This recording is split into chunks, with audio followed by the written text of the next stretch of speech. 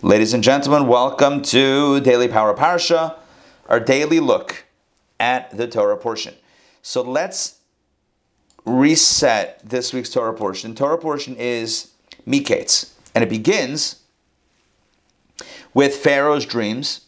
Pharaoh has two dreams. He cannot, for the life of him, figure out what they mean. He calls his best and brightest and advisors, and no one gives him a satisfactory perspective on what the dreams mean.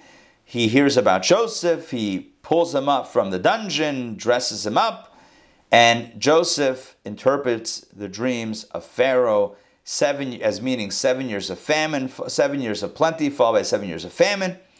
And the message of the dreams, Pharaoh, we call him Big P, right? Pharaoh, the message is you got to save during the years of plenty, so that you'll have for later. And Pharaoh is so enthralled. He loves this. He puts Joseph in charge. He calls him Tzafnat Paneach. I love that name. And the revealer of hidden things. He puts him in charge of the entire economic structure. No one is allowed to move their hand or foot without Joseph's permission. Second only to the king himself. Joseph aggressively stores and preserves the grain. When people try to preserve their own grain, it spoils. Comes the years of famine.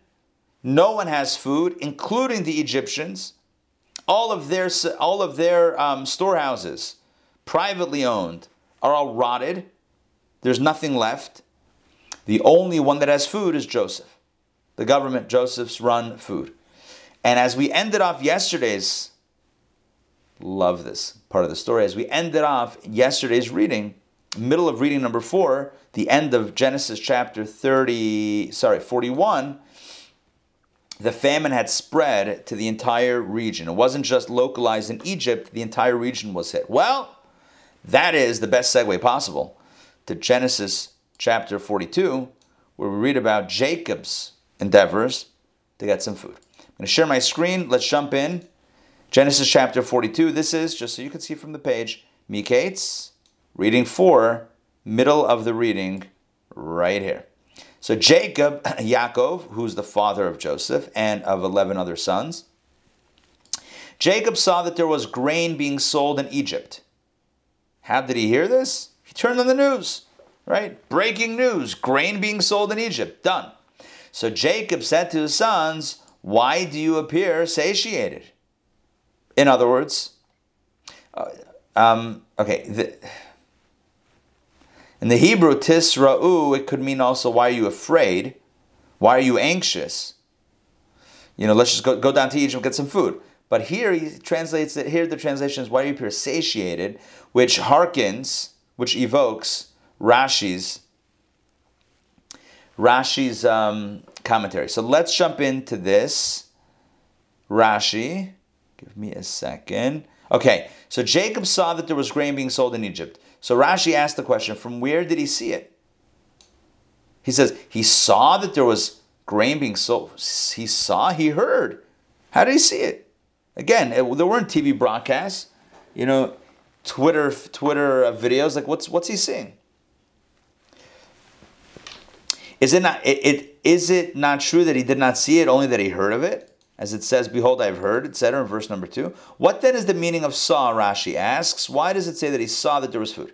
So Rashi answers, he saw with a divine mirror that he still had hope, Shever in Egypt, but it was not a real prophecy to explicitly inform him that this was Joseph. In other words, he saw through some sort of aspaklaria. I love that word in the Hebrew side, aspaklaria. Aspaklaria even sounds like something that sparkles, right? Aspaklaria, doesn't that sound sparkly? Come on, right? Are you with me? Yes. Aspaklaria, it means like a looking glass, like kind of a mirror, but when you look into it, you don't see a reflection. You see like a vision, or you see to the other side, or you see something else. So this was like a crystal ball type thing. This was his aspaklaria. And I'm not saying he actually had a physical item, but he saw in some sort of divine prophetic way that there was some sort of something for him in Egypt. Food, perhaps his son His long-lost son for 20 years, perhaps? Yeah, that too. Is that used in modern Hebrew, that word? I don't know. I don't believe so. Aspaklaria hameira. It's like, it's a phrase that's used in ancient Hebrew. It's a really beautiful phrase. I love it. Aspaklaria. Aspaklaria. Let's continue. Why do you appear satiated? He tells his sons. What does that mean? Why do you show yourselves before the sons of Ishmael and the sons of Esau as if you are satiated? In other words, why are you walking around like the hunger is not affecting you, like the drought, like the famine is not affecting you? What does that mean? So Rashi continues to explain. For at that time they still had grain. According to the Talmud, Jacob's family had stored their own grain back in Israel, back in Canaan. They had their own grain. So when the rest of the world was in a famine, they were actually okay. Why did they store the grain? Did they have a prophecy? I'm not sure. The piece of that is missing as far as the origin story of why they did so. But apparently they had enough to survive. But Jacob, ever worried about the optics, remember he's worried about the previous stories, worried about the optics of what are the neighbors going to think. He's concerned that if the Jewish family, if his family has food and no one else has food, it's not going to look good, and it's going to evoke jealousy, and it's just not good to stir the pot. So he essentially is telling his kids, go down and buy food like everyone else, even though they have their own food. Are you with me on this? They had their own food. They had their own food.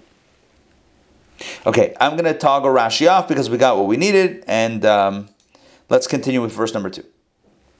So Jacob said to his sons, verse 2, behold, I have heard that, heard, you see, not saw. So he saw that there was grain, but he tells his kids, I heard. He saw through a vision, a prophetic vision, something in Egypt. He tells his kids, I've heard that there is grain being sold in Egypt.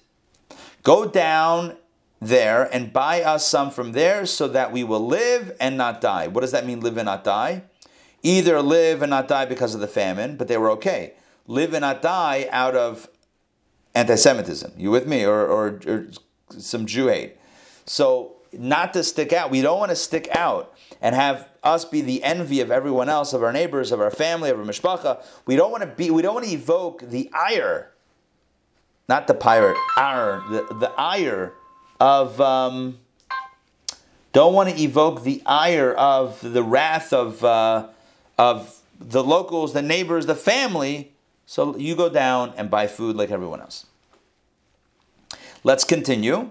So Joseph's 10 brothers went down to buy grain from Egypt. There you go. Why 10 brothers? There were 12. Well, Joseph is already in Egypt. He's number 11. And number 12 is Benjamin. What happened with Benjamin? Verse 4. But Joseph's brother, and that means his brother from his mother, right? Rachel's other son, Benjamin. But Joseph's brother Benjamin, so Jacob did not send him with his brothers. Because he said, lest misfortune befall him. I don't want to lose another son, my last remaining son from my beloved wife, Rachel. Remember, he wanted to marry Rachel from the beginning, and he got bamboozled into marrying Leah, and then he had kids from 2 wives and 2 maidservants, 4 mothers. Anyway, cut the long story short, he only had 2 sons from Rachel, Joseph and Benjamin. Joseph was gone. Joseph is in Egypt, but he didn't know that. And Benjamin, he didn't want to risk. So he said, Benjamin's not going down. 10 of you go down. So what's interesting is, these are the same 10 that kidnapped and sold Joseph. These are the same 10 brothers that were there for the sale, that were participating in the sale of Joseph as a slave. So the sons of Israel, B'nai Yisrael, you might have heard that term, B'nai Yisrael, children of Israel, sons of Israel, literally, not referring to the Jewish people, but literally his sons, came to purchase among those who came. For the famine was in the land of Canaan. The famine was everywhere, including Canaan/Israel, and so they came to purchase food. Now, what's going on over here is something interesting, as the commentaries point out, and that is they came to purchase among those who came. Among those who came. That's a trigger to open up an interesting insight. It says in the Hebrew, betoch habayim, they came amongst the other ones. So imagine, I always picture this as, I don't know why, but for some reason I picture it like a line for customs or a toll booth where you have like different lines, right, in different stations, and people trying to get in and purchase some food. And there were different lines. And so the brothers didn't all pile up 10 in one line. They went out amongst the different lines. They went out amongst the different places. They tried to smuggle themselves in, so to speak, amongst the rest of the people that were coming, clamoring to purchase food from Egypt. That was the only place to buy food. By the way, what's crazy is that you and I know in recent times what it's like to, I mean, who would have thought, right? But what it's like to buy food or try to buy stuff in when things are scarce. Remember toilet paper at the beginning of the pandemic, right? There's runs on gasoline sometimes, right? You try to get gas, it's like you got to wait in line and all this stuff. So, we unfortunately, I mean, even though we live in a time of more prosperity than ever in human history, and that's not even a question, but we've had moments, in our lifetimes, in recent past, where we've had, apprehension and anxiety over, is stuff going to be available? Supply chain shortage, all this stuff. So, anyway, this is what's going on. So people are now clamoring to Egypt. That's the only place that has food. And the brothers decided if they all go in one line, it's going to raise too many questions. Like 10 Jewish guys. So we'll split up. We'll kind of like try to not stand out so much. That was their thought. Well, let's see what happens next. Turns out that backfired on them. Now, verse number 6. Now Joseph, as we know, was the ruler over the land. Ruler over the land means, of course, he wasn't the king, he wasn't Pharaoh, but he was the guy who was managing all this stuff. It was he who sold grain to the entire populace of the land. In other words, he was the guy that was in charge. And Joseph's brothers came and prostrated themselves. They bowed down to him with their faces to the ground. So now you have a very interesting thing. Remember, they're in different, according to the commentaries, as I've been mentioning, they were in different lines, but at some point, they're standing before, you had to speak to Joseph to get food. He was the guy that was going to determine, what you got, how much you got, maybe the price. I don't know if that was a floating scale, but you spoke to Joseph ultimately. So now you have Joseph's brothers. And at some point they arrive in front of him and they all bow down to him because he was the guy. That's what you did when you came to a ruler, when you came to a leader, a minister, you bow down. Okay, so Joseph saw his brothers. Verse 7, this is one of the... Rabbi? Yes. Rabbi, I have two questions. Like you just said, bow down to Joseph, but I mean, as a Jewish person, we shouldn't have people bowing down to us, right? Right. That's good. One thing, one question. And the other question is, how did the brothers physically, distinctively, how did others know, without knowing who they were, know that they were Jewish from their... I would imagine that the way of dress was different. In other words, their clothing was different, their whole mannerism, the way of being. I would imagine that Jacob's family, and I can't tell you specifics, but my understanding is the way, is that there was a distinctiveness. They were identifiable. I mean, even Joseph, they called him a Hebrew lad, a Hebrew slave. Like they could tell there was a sense of someone being a foreigner. Now here you had a lot of foreigners that were coming to buy food, but it seems like they were going to stand out. They didn't want to raise any undue attention to themselves. So what about the bowing down? The bowing down, I don't know. I don't have a good answer. You're right. We should not bow down to human beings. What we find that Jacob himself bowed down to his brother Esau. We find here that they're bowing down to him. I don't know. Maybe it was different when there was a king. Maybe you could bow down to a king. Just in the sense that a king is not necessarily his own thing, but maybe representative of, some divine authority.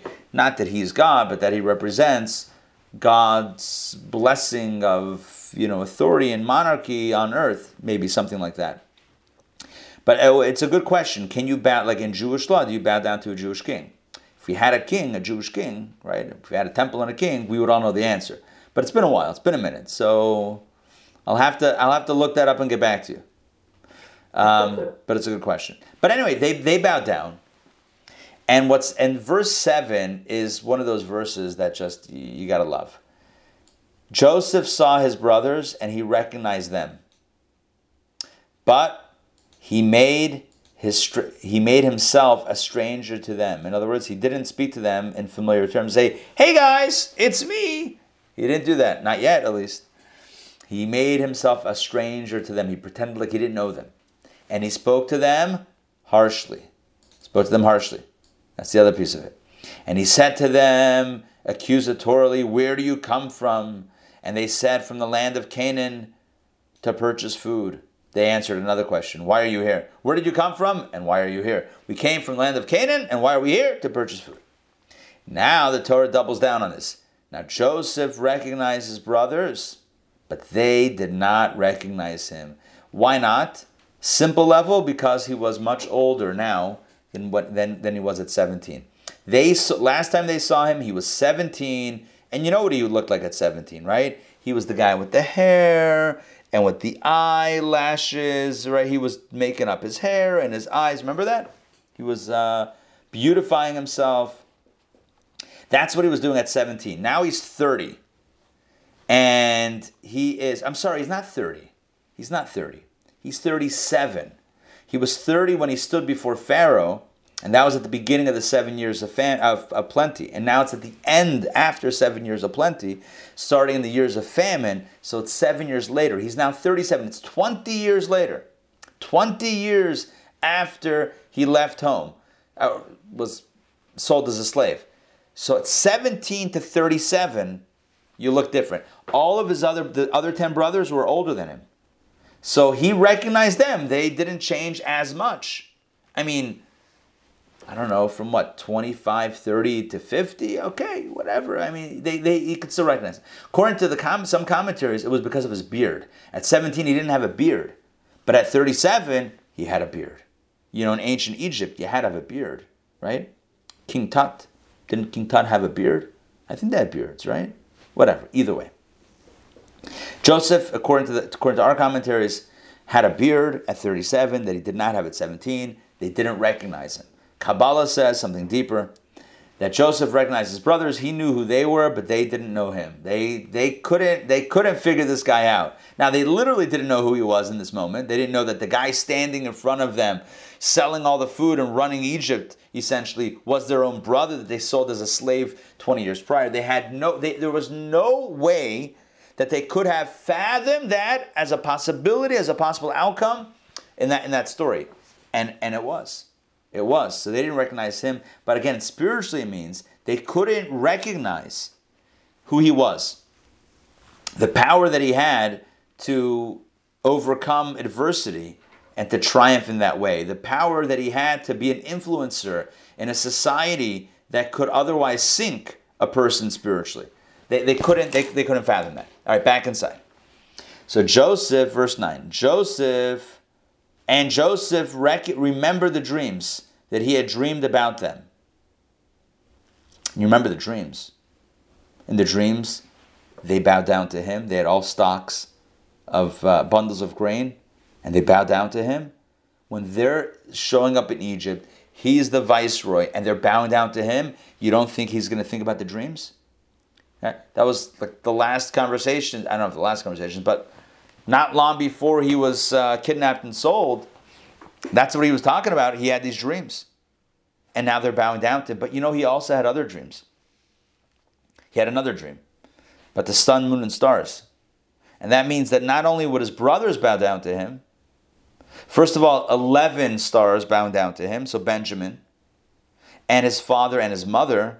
Well, Benjamin's not there, his father's not there, his mother passed away, so he remembers that the dreams, although they're being fulfilled slowly, it's not yet time. It's not yet time. So he said to them the following. He said to his brothers, accusatorily, harshly, he said, "You are spies. and you have come to see the nakedness of the land. Nakedness here is a euphemism for the weak point of the land. You've come to find our vulnerability. You've come to find Egypt's vulnerability. You guys are lying. You're not here for the food. You're here on a reconnaissance mission. You're here on a spy mission. You're here to find out our weaknesses and our vulnerabilities, and you're going to exploit them. They're being accused of espionage. And they said to him, his 10 brothers, "No, my master. Your servants have come to buy food." It's not true, they say. It's not true. You hear about this all the time, right? Tragically, where people like are visiting, some other country, and they get pulled in as spies and get arrested and whatever. And who am I? I mean, I don't know what's this and what's that. But in many cases, it seems like these are completely made up charges. At least the way it's presented sometimes in the news. Anyway, the point here is he's accusing them of being spies, and they're saying, not true. We're here for food. Verse 11. They feel like at this point, if they give a little bit more background, maybe it'll explain things. So they start launching into a bit of the background. Yeah. Excuse me, but Joseph is just saying he doesn't really feel that, right? He doesn't really think that. Yeah, of course not. He's messing around with them. Now, why is he messing around with them? Okay, so one could say payback. They put him through the ringer. He's going to put them through the ringer. But we'd rather not think of Joseph in such retaliatory terms or such like revenge terms. Let's think of Joseph in a bit of a higher level. Joseph was, first of all, the dreams. He had to facilitate things where they would all come down and bow down to him without knowing who he was. That's one thing. The other thing is he wanted ultimately to put them in a position where they would be faced with the choice to sell out their brother Benjamin or to rescue him. And by them rescuing him, that would kind of complete the circuit and do tshuva for them selling him out and not rescuing him in his time of vulnerability. So, and that's his brother from his mother, from Rachel. Either way, he what we know for sure is that he is falsely, and he knows it's falsely accusing them of being spies. He doesn't believe this. Of course not. He knows who they are. He knows exactly why they're here, to buy food. But he's speaking with them harshly. So he said, so they say to him, "No, not true. We came here to buy food." And again, they're giving a little bit more background information of who they are. "We are all sons of one man. We're brothers. We are honest. Your servants were never spies. We're not spies. We were never spies. We're not working for anybody. We're just here to buy food." Why are we so many? Because our father had a bunch of kids. That's it. We're just sons of one guy, sons of one father. Just here buying food. Nothing to see. But he said to them, "No," verse 12. "But you have come to see the nakedness of the land." You're lying, he says. You're here to search out the vulnerabilities of Egypt, and you're working for someone or something or some government, then you're going to come and attack. And they said, "It's not true. We, your servants, are 12 brothers. 12 brothers. There's 10 of them. 12. They feel like they need to give more background information. We're actually 12. You're talking to 10, but there's 12. How do you get 12? The sons of one man in the land of Canaan. We're not working for any agencies, governments, any rogue officials. This is straight up 12 sons of one man in Canaan. But there's only 10 of them. So they explain, "And behold, the youngest is with our father today. We didn't bring the baby." I mean, he's not a baby anymore. "We didn't bring the Benjamin. He's with dad. And one is gone." One is gone. That's Joseph. We started off as 12. Okay, one is still home, and the other one we don't know where he is.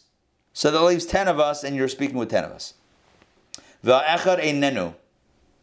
The other one is just not here. That's Joseph. But the irony is that he was there.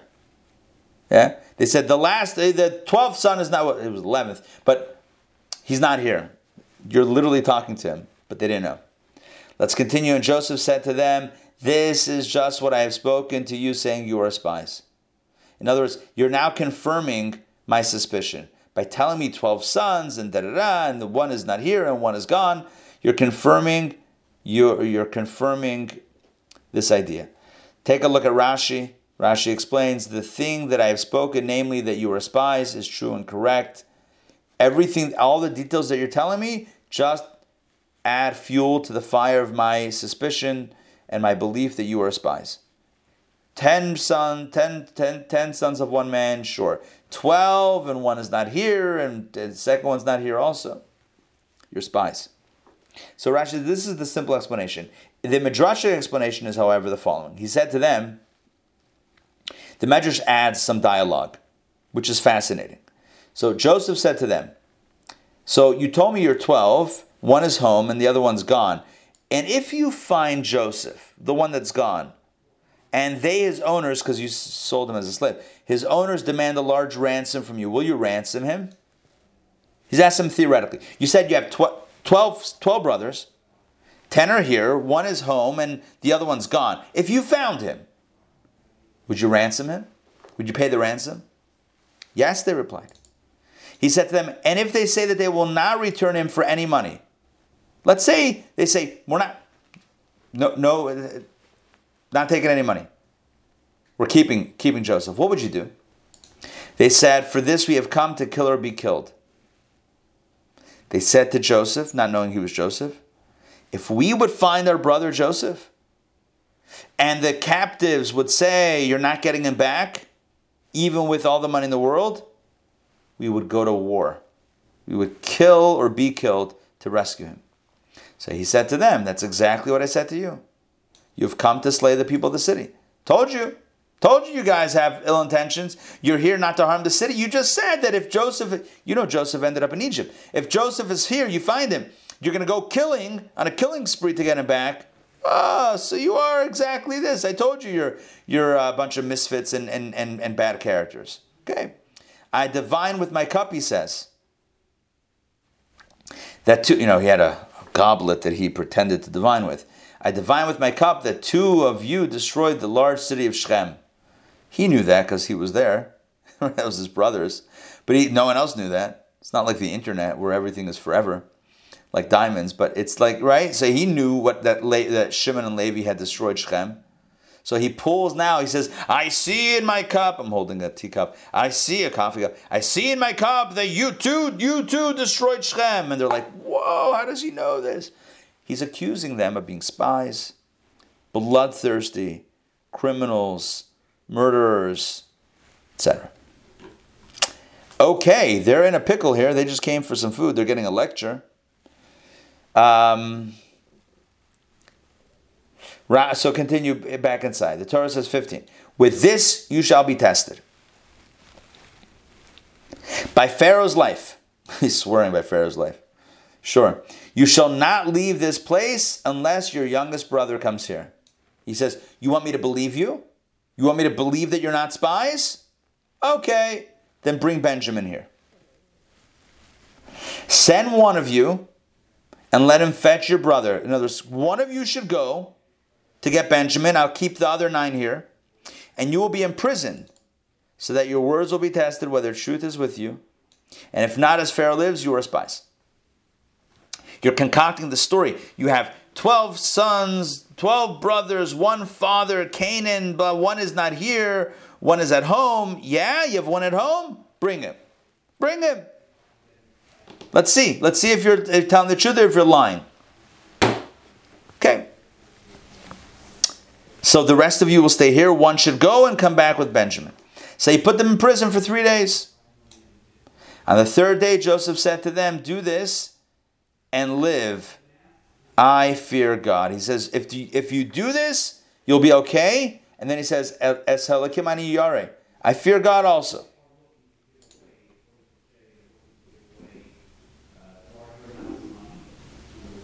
There's no Rashi on this. Okay, so we're good. Let's continue now. Reading number 5. If you are honest, Joseph continues to the brothers, if you are honest, and your one brother So he says like this, instead of 9 of you remaining in prison here and 1 of you going to fetch Benjamin and come back, let's do it the other way around. 1 of you will remain here, and the other 9 of you can go home, but bring back Benjamin. So he says, if you're honest, so then your one brother, I trust you, your one brother, at least for this, your one brother will be confined in your prison. And you, the rest of you, the other 9, go bring the grain for the hunger of your households. So he says to them, look, you say you're here for food, you're not spies. Here's what we're going to do.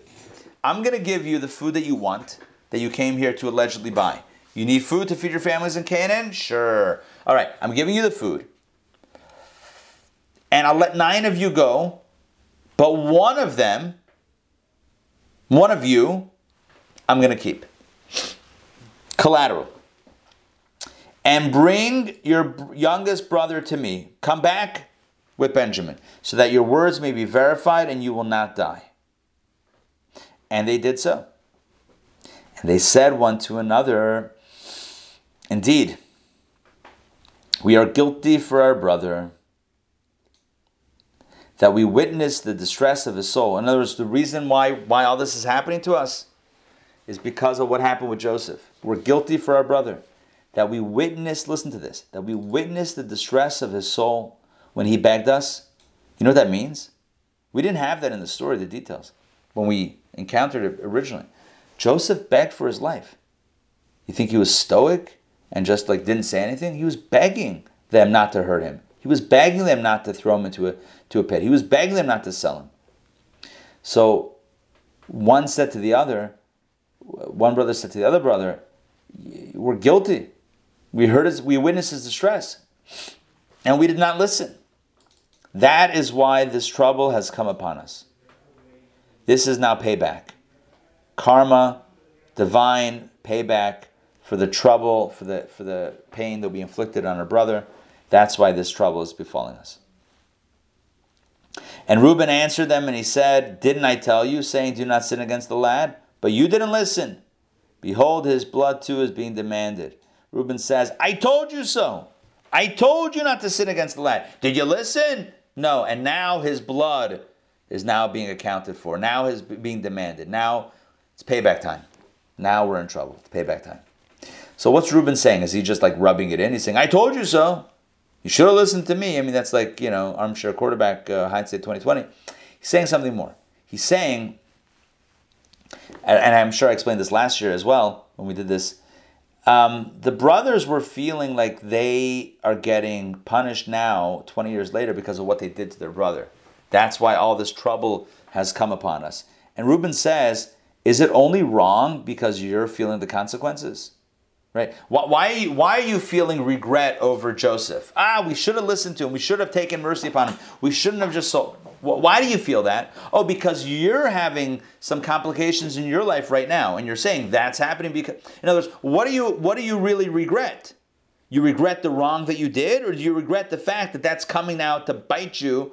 20 years later. You're only feeling sorry about Joseph because you're feeling sorry for yourselves. Are you with me on this? So he says to his brothers, you don't really regret selling Joseph. You really are upset that some hardship is befalling you now and you're attributing it to that. So you feel bad about that, but you don't feel bad about that in and of itself. You feel bad the fact that it's now coming back to hurt you. All right, wonderful. That's not true tshuva. True teshuva is not that you regret the punishment, or you regret it insofar as there's punishment or consequences. No, true tshuva is I know that it's wrong, not because it's like you ever hear people public officials apologize. I'm sorry, the apology is only when there are repercussions, right? It's only when now you're being thrown out of office. Now it's oh, I'm so sorry if they got hurt. I didn't mean to, and it's are you sorry, or are you sorry for them? Or are you sorry for yourself that you're now being thrown out, right? What are you sorry for? Again, it's not anyone specifically in mind, but again, what are you actually sorry about? Are you sorry? Do you genuinely feel empathy with that person that you hurt, or are you empathizing with yourself and feeling bad about the consequences and now saying something to try to alleviate the consequences?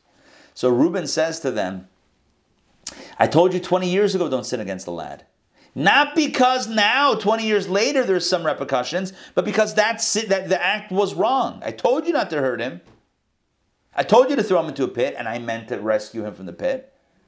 And you sold him as a slave. You didn't listen. His blood's being demanded now. But that's not what makes it wrong. What makes it wrong is the act itself. Again, we had interesting theoretical question that came up at a Kabbalah and Coffee class a few months ago. It was, if you could do something wrong that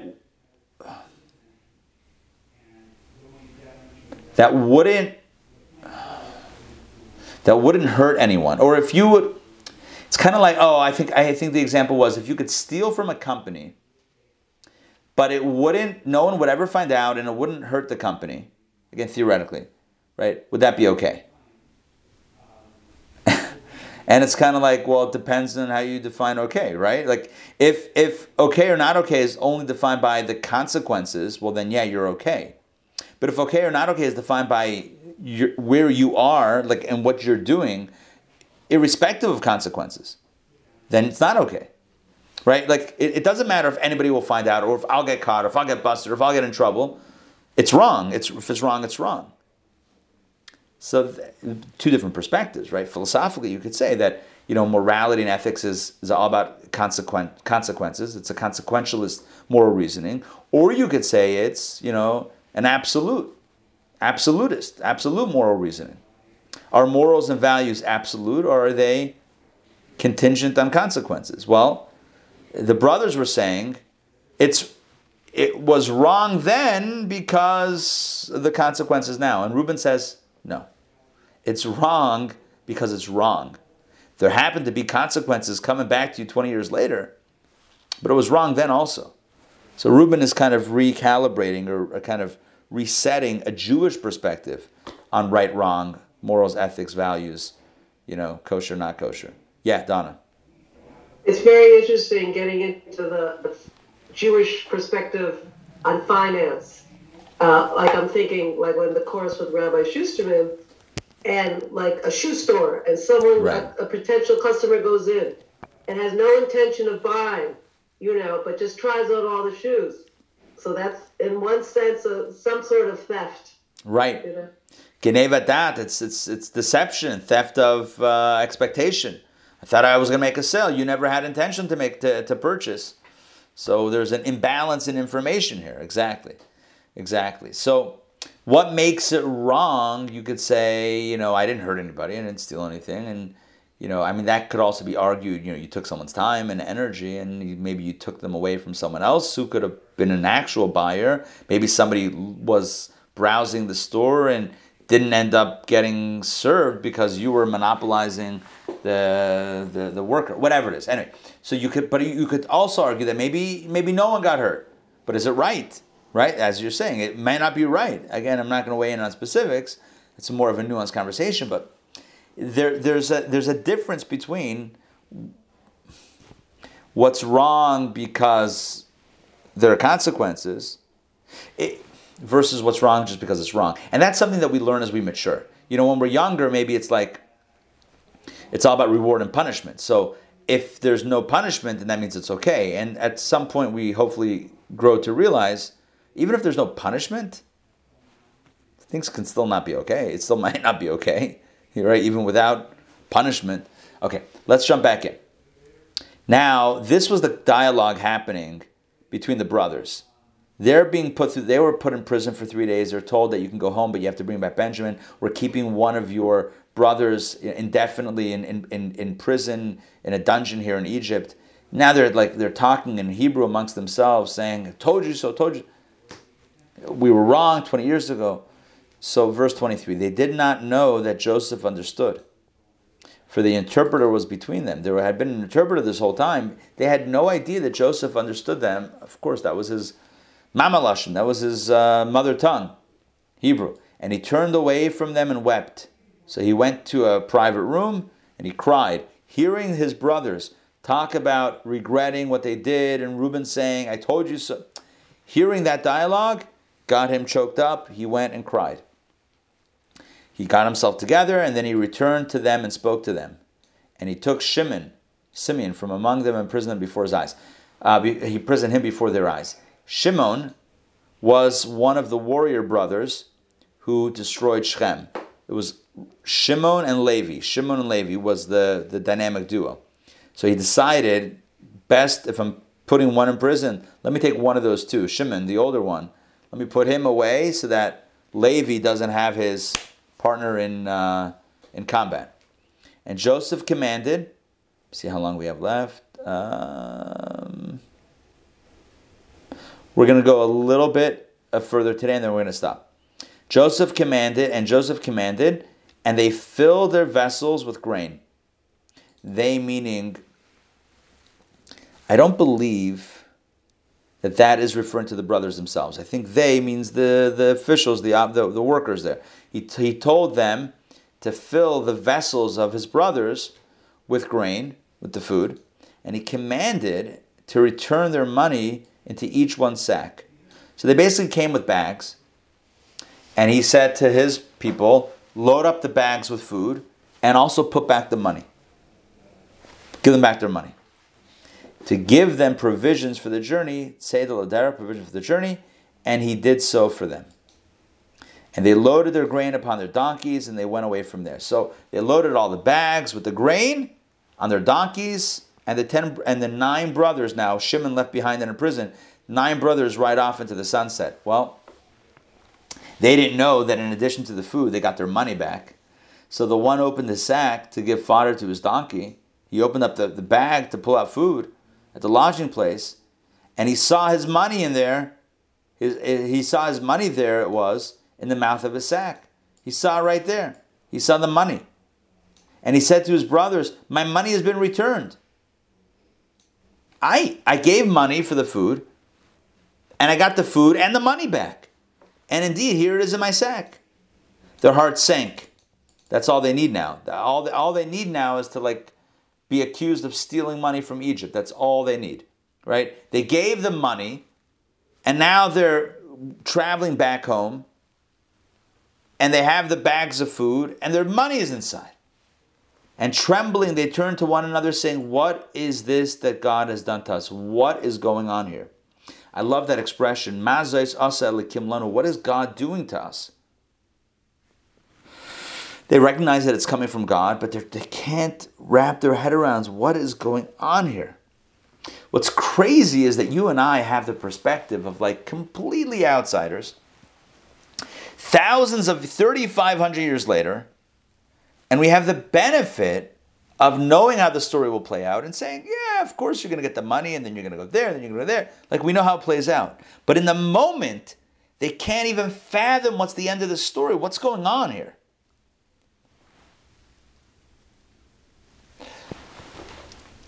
And they went back home. They came to Jacob, their father, to the land of Canaan, and they told him all that had befallen them. They told him the whole story, saying, the man, the Lord of the land, that's Joseph, but they didn't know, spoke to us harshly, and he accused us of spying on the land. And we said to him, no, we're honest. We were never spies. We would never do that. Of course, what would a spy actually say, right? Isn't that exactly what a spy would say? We are 12 brothers, the sons of our father. One is gone, and today the youngest is with our father in the land of Canaan. And the man, the Lord of the land, said to us, with this I will know that you're honest. Leave one of your brothers with me, Shimon, and what is needed for the hunger of your households take and go, and bring your youngest brother to me, so that I will know that you are not spies, that you are honest. If you say that there's 12 sons, one is gone, but one's at home, bring me that one, and I'll know that you're telling the truth. Then I will give you your brother, the one that's in prison, Shimon, and you may travel around the land, then you'll get full access. And it came to pass that they were emptying their sacks, and behold, each one's bundle of money was in a sack. When they traveled on the way, one person opened up his sack and found the money, and they were panicking. They all panicked when one person found the money that was returned. Now they're home. They tell their father the story. They start unpacking, and now everyone finds the money. They saw the bundles of their money. They and their father, everyone saw it, and they became frightened. And their father Jacob said to them, you have bereaved me. You guys are killing me. Joseph is gone, Shimon is gone, and you want to take Benjamin? You kidding me? He says to them, You're making me grieve and bereave, and you're causing me the worst type of anguish. Joseph is gone. I mean, he's almost accusing them of Joseph being gone, by the way. I mean, look, I'm not in law enforcement, but I've listened to a true crime podcast or two, not going to lie. And I'll tell you, when there's a crime and a missing person, the first ones you go to, are the people who were seen last with that person. That's what you do. That's like step one of investigation is where were they last seen? Who was the last ones to have interaction with them? He knows, Jacob knows, the last time he saw Joseph was he sent him to check on the brothers. Well, you think Jacob is a fool? Yeah, come on. Last thing, he knows about the interfamily politics, if you will. He knows about the friction. He was there. The Torah tells us he was trying to downplay the dream because he didn't want the brothers to really get upset. He knew what was going on. And the last thing he knew, last time he saw Joseph, he was sending him to their direction. Does he have facts on his side? No. Suspicion? Seems like. You have bereaved me. He doesn't say, I have been bereaved. You have bereaved me. You with me? That's an accusation. You have bereaved me. Not, I've lived such a difficult life. I lost Joseph. I've now lost Shimon. I'm not going to lose Benjamin. No. You have bereaved me. Joseph is gone. Shimon is gone. And you want to take Benjamin. All these troubles have come upon me. This is not the first time, not the last time that Jacob will lament his challenge, his difficulty in life. Jacob lived a very difficult life. And Reuben spoke to his father. Reuben, the oldest, the firstborn, the one who tried to rescue Joseph by throwing him into a pit and pick him up later.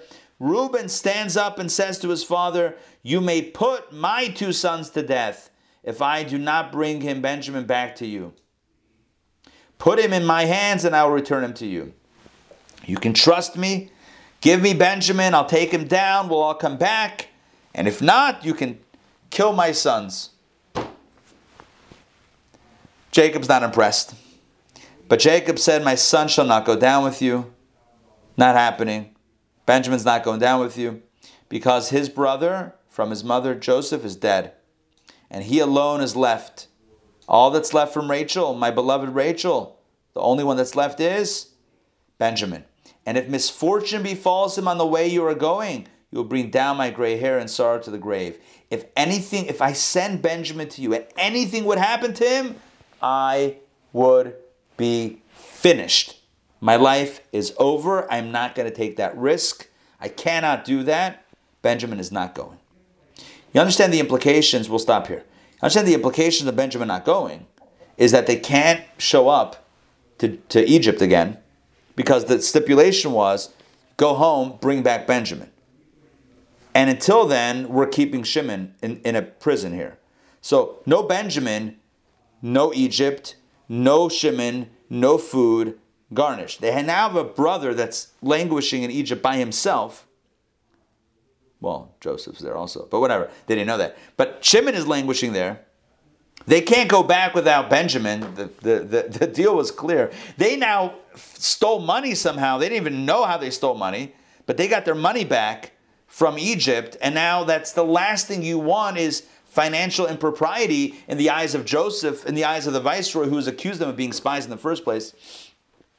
Their lives are falling apart. What's crazy about this is that as their lives literally are falling apart, and Jacob's life, as they feel like their lives are falling apart, nothing bad is happening to them in reality. Like everything is in control. It's Joseph, there's a plan, Shimon is fine, everyone's going to be fine, no one's in actual danger, like everyone's okay.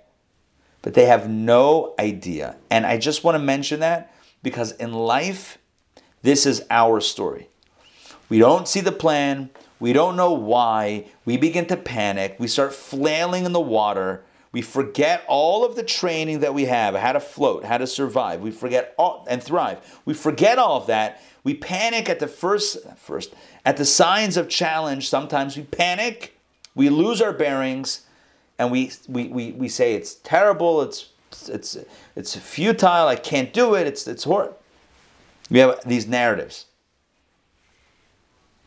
The Torah reminds us with this story, take a deep breath, take it easy, right? There's a story, God's in control. In this case, God and Joseph, they were in control. And please God, all will be good. Is it always good? I can't say that. But is God always in control? I can say that, yeah. And if God's in control, at least I know it's meant to be, at the very least. And if that could be if that can create some comfort, then it's not a bad thing. All right, my friends, that's it for reading for today. We're in the middle of reading number 5. Yeah. The story is rich. There's no other way to put it. The story is jam-packed. We'll begin chapter 43 tomorrow.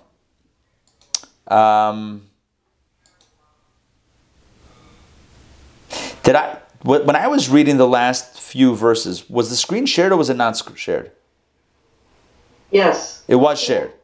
Okay, I stopped sharing at some point. I don't remember when I stopped. Okay, all right, good. So what's the moral of the story? I'm gonna just double down quickly on what I just said.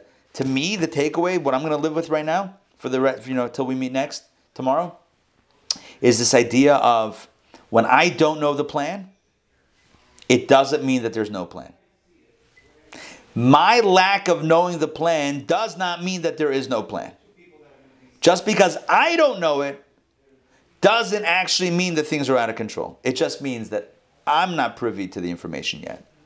If I can be a little bit more okay in that space between what I know and what I don't know, and the gap between, in that space of unknowing, if I can be more okay, it's good. It's a good thing. It's good for me. It's good for God. It's good for the plan.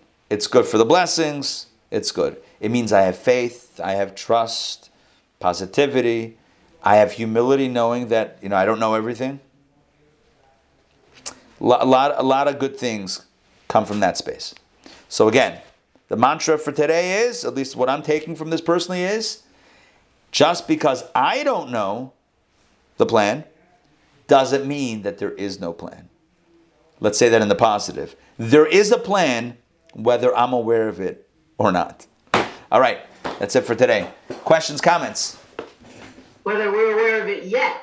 Yes, and sometimes it's not going to happen. Never going to happen. Sometimes, yeah.